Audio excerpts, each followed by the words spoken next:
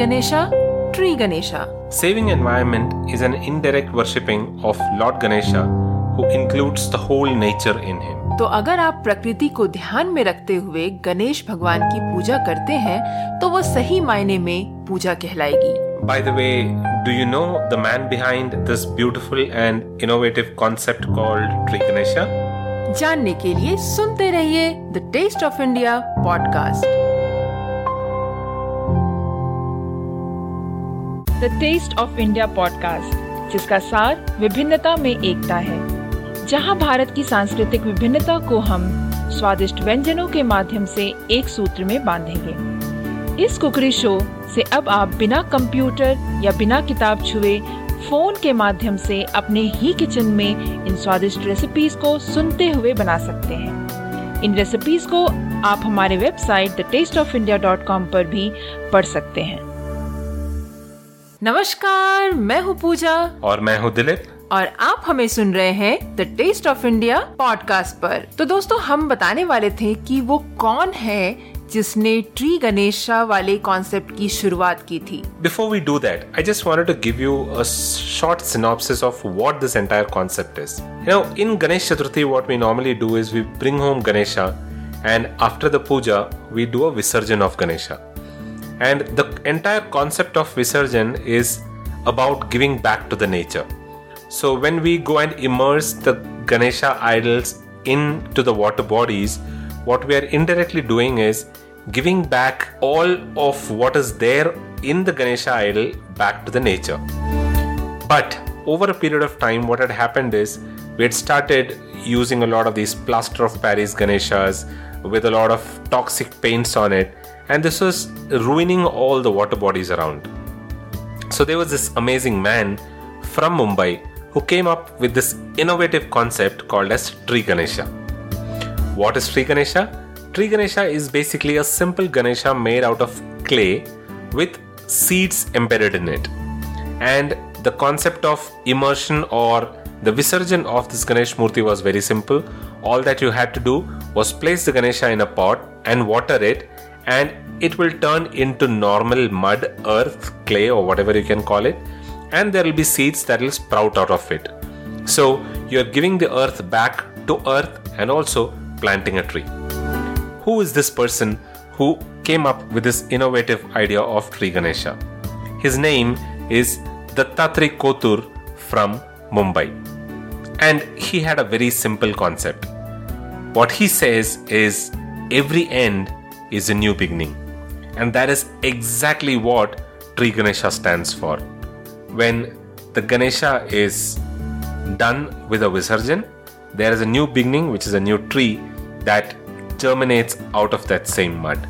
जी हाँ दोस्तों, क्योंकि जब आप ट्री गणेशा घर पर लाते हैं और पूजा करते हैं तो ये हमारी नेचर को रिटर्न गिफ्ट प्लांट के तौर पर देते हैं.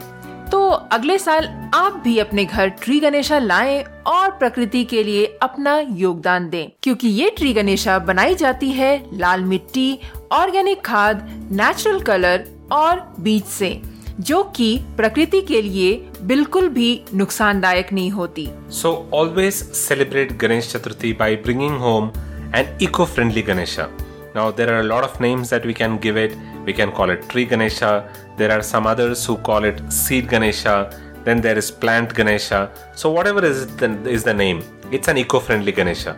So bring home an eco-friendly Ganesha and give rebirth to nature. And together, let's work for a better and a cleaner planet for our children. So on that note, let us get on to today's recipe, which is a Ganesh Chaturthi special. So what are we making, Pooja? Dilip, आज हम बनाने जा रहे हैं मोदक, जो कि सब लोगों को पता है कि मोदक गणेश भगवान को कितनी ज्यादा पसंद है. That is right. Ganesh Chaturthi or Ganesha's Puja is incomplete without modak. Exactly. So let's quickly look at the ingredients for this recipe. तो दोस्तों, आइए देखते हैं कि इस रेसिपी को बनाते कैसे हैं. इस रेसिपी को बनाने के लिए सबसे पहले हम बनाएंगे कोकोनट का मिक्सचर, जिसे हम पूरन कहते हैं. तो उसे बनाने के लिए हमें चाहिए होंगे 2 कप कोकोनट, जिसे हम अच्छे से ग्रेट कर लेंगे. 1 कप जो है गुड़ लेंगे, वो ग्रेट किया हुआ या फिर पाउडर. 1 टीस्पून जो है हमें इलायची पाउडर चाहिए होगा, 1 टीस्पून घी जो कि ऑप्शनल है। उसके अलावे हमें आउटर कवर के लिए चाहिए होगा 1 कप राइस फ्लावर यानी कि चावल का आटा, 1 कप तकरीबन पानी, 1 पिंच सॉल्ट जो कि ऑप्शनल है, क्योंकि कुछ लोग जो है प्रसाद चढ़ाने के लिए जो मोदक बनाते हैं उसमें नमक का इस्तेमाल नहीं करते, पर कुछ लोग करते हैं, तो इसलिए ये ऑप्शनल है। 1 टीस्पून घी, और उसके अलावा 1 टीस्पून घी हमें और चाहिए होगा जिससे जो कि ग्रीस करने के लिए। So the ingredients for the recipe, we are going to discuss it in 2 different parts. The first one is for the filling of the modak recipe, which is also called as puran. For that we'll need 2 cups coconut grated, 1 cup jaggery powdered or grated, 1 teaspoon cardamom powder and 1 teaspoon ghee, which is optional. For the outer cover we will need 1 cup rice flour, 1 cup water, a pinch of salt, which is again optional because a lot of people don't prefer using salt if the modak is to be used in puja, so it's entirely up to you. We'll need 1 teaspoon of ghee and another teaspoon of ghee for greasing. और दोस्तों, इससे पहले कि हम आगे बढ़े, मैं आपको बताना चाहूँगी कि जैसे कि मैंने आपको बताया कि यहाँ पर हमने 2 कप कोकोनट लिया है ग्रेट किया हुआ पूरन बनाने के लिए, पर जनरली जो है लोग 1 कप अगर राइस फ्लावर लेते हैं तो उसके साथ 1 कप कोकोनट ही लेते हैं ग्रेट किया हुआ। पर क्योंकि आपको तो पता चल ही गया होगा अब तक कि मैं कोई भी चीज़ अगर स्टफ़ करके बनाती हूँ तो मेरी आदत है कि मैं उसे अच्छे से स्टफ़ करती हूँ, क्योंकि जब तक अच्छे से स्टफ़ ना हो तब तक मुझे वो चीज़ पसंद नहीं आता। तो ये बिल्कुल आपकी मर्जी है, आप चाहे तो इसको क्वांटिटी को रिड्यूस करके 1 कप कोकोनट भी ले सकते हैं। तो इससे क्या होगा कि आप स्टफिंग बिल्कुल थोड़े थोड़े करेंगे, पर मुझे थोड़ा सादा स्टफ किया हुआ पसंद आता है, तो इसलिए मैंने यहाँ पर 2 कप कोकोनट लिया है। तो फिर चलते हैं, देखते हैं कि इस रेसिपी को बनाते कैसे हैं। इस रेसिपी को बनाने के लिए सबसे पहले हम एक पैन में घी लेंगे। उसे हमें बहुत ज़्यादा गर्म नहीं करना है। घी डालते ही आप इसमें डालेंगे कोकोनट और गुड़, और उसके बाद हम इसे सॉटे करेंगे इस तरीके से ताकि अच्छे से ब्लेंड हो जाए दोनों चीज़ें। और तब तक हम इसे सॉटे करेंगे जब तक कि हम देखेंगे कि वो जो मिक्सचर है वो थोड़ा सा थिक ना हो गया हो। और उसके बाद हम इसमें डालेंगे इलायची पाउडर और अच्छे से मिक्स करेंगे, और उसके बाद बस आपको गैस स्विच ऑफ कर देना है और इस मिक्सचर को ठंडा होने देना है। Okay, so first of all we are going to make puran. For that, heat a pan and add ghee to it. Then add the jaggery and the coconut to it and saute until both of these blend really well and the mixture turns slightly thick. Then add cardamom powder and mix it well. Then switch off the gas and let it cool down. तो फिर आइए बनाते हैं अब dough बनाने के लिए हमें 1 कप पानी को बिल्कुल अच्छे से बॉईल करना है, और उसमें हम डालेंगे घी और नमक।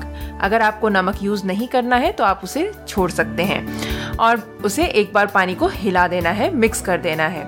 उसके बाद हम गैस को बंद करेंगे और उसमें राइस फ्लावर डालेंगे और एक बार मिक्स कर लेंगे, और बस इस मिक्सचर को हम तकरीबन 4 से 5 मिनट तक ढकेंगे। और जब आप देखेंगे कि थोड़ा सा मिक्सचर जो है ठंडा हो गया है तो उसे एक क्लीन प्लेट में ट्रांसफ़र करें और 1 से 2 टीस्पून घी डालकर इस आटे को अच्छे से स्मूथ होने तक गूंदेंगे, और गूंदते ही इसे कवर करके रख देंगे। आप चाहे तो इस टाइम पे आप एक काम कर सकते हैं कि इक्वल साइज के लेमन साइज के बॉल्स बनाकर रख सकते हैं, और बॉल्स बनाने के बाद प्लेट को फिर से कवर करके रख देना है जिसमें आपने बॉल्स रखे हैं। So now we'll make the dough.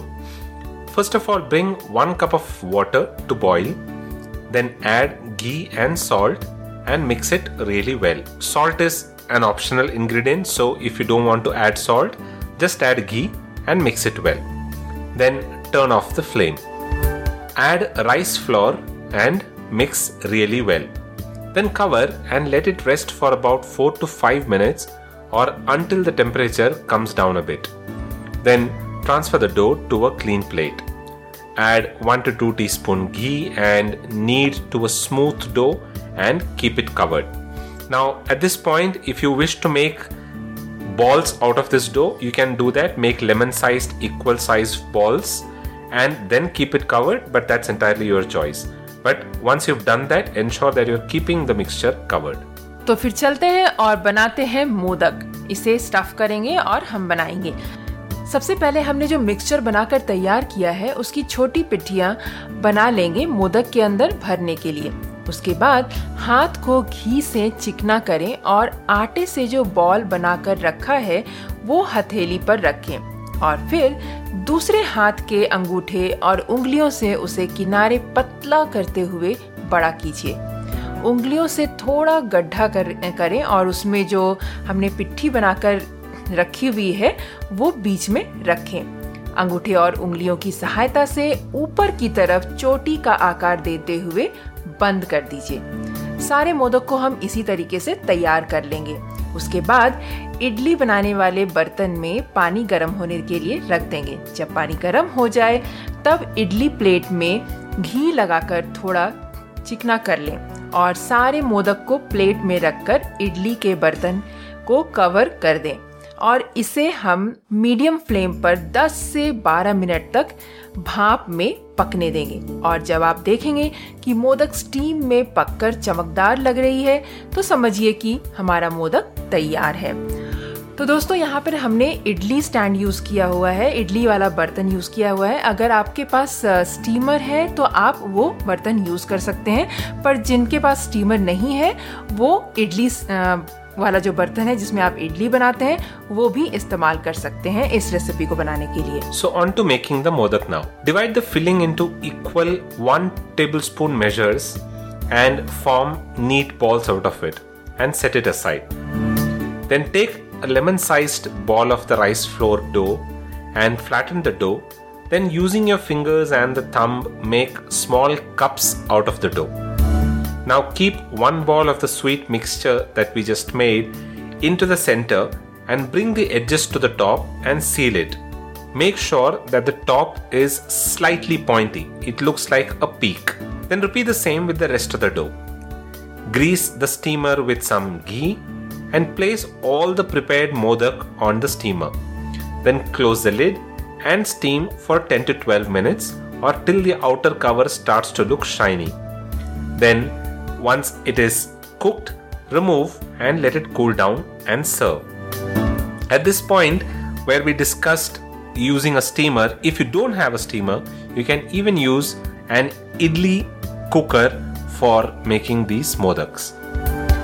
और दोस्तों इस रेसिपी को सर्व करने के लिए जनरली लोग घी इसके ऊपर डालकर सर्व करते हैं, पर मैं जनरली घी डालकर सर्व नहीं करती। इसीलिए मैंने उस चीज़ के बदले में हमने क्या किया है यहाँ पर कि घी जो है हमने स्टार्टिंग में ही डाला है पूरन बनाने के वक्त, ताकि आपको अगर घी का फ्लेवर पसंद है तो वो घी का फ्लेवर इस मोदक में आएगा। पर यहाँ पर आप घी स्किप कर सकते हैं चाहे तो, अगर आपको घी का फ्लेवर पसंद नहीं है तो। That's a good point. So, is that it for today's recipe, Pooja? That's it, Dilip. So we hope you enjoyed this recipe, and the next Ganesh Chaturthi you will make modak at home and also celebrate Ganesh Chaturthi in an eco-friendly manner. So that's it for this week's episode. We will come back again the next week with another tasty recipe. Until then, please do visit thetasteofindia.com for the show notes and a printable recipe card. We are there on almost all podcasting platforms: Audio Boom, Hubhopper, Stitcher Radio, Apple Podcasts, Savan. So whatever is the platform that you like, you will be able to listen to the Taste of India podcasts there. Do take some time out and give us a genuine rating and review on Apple Podcasts, because that helps in the overall ranking of the show. That is it from the two of us today. We'll come back again the next week with another tasty recipe. Until then, keep listening to the Taste of India podcast, and you all have a wonderful week ahead. This is goodbye from Dilip. And goodbye from Pooja.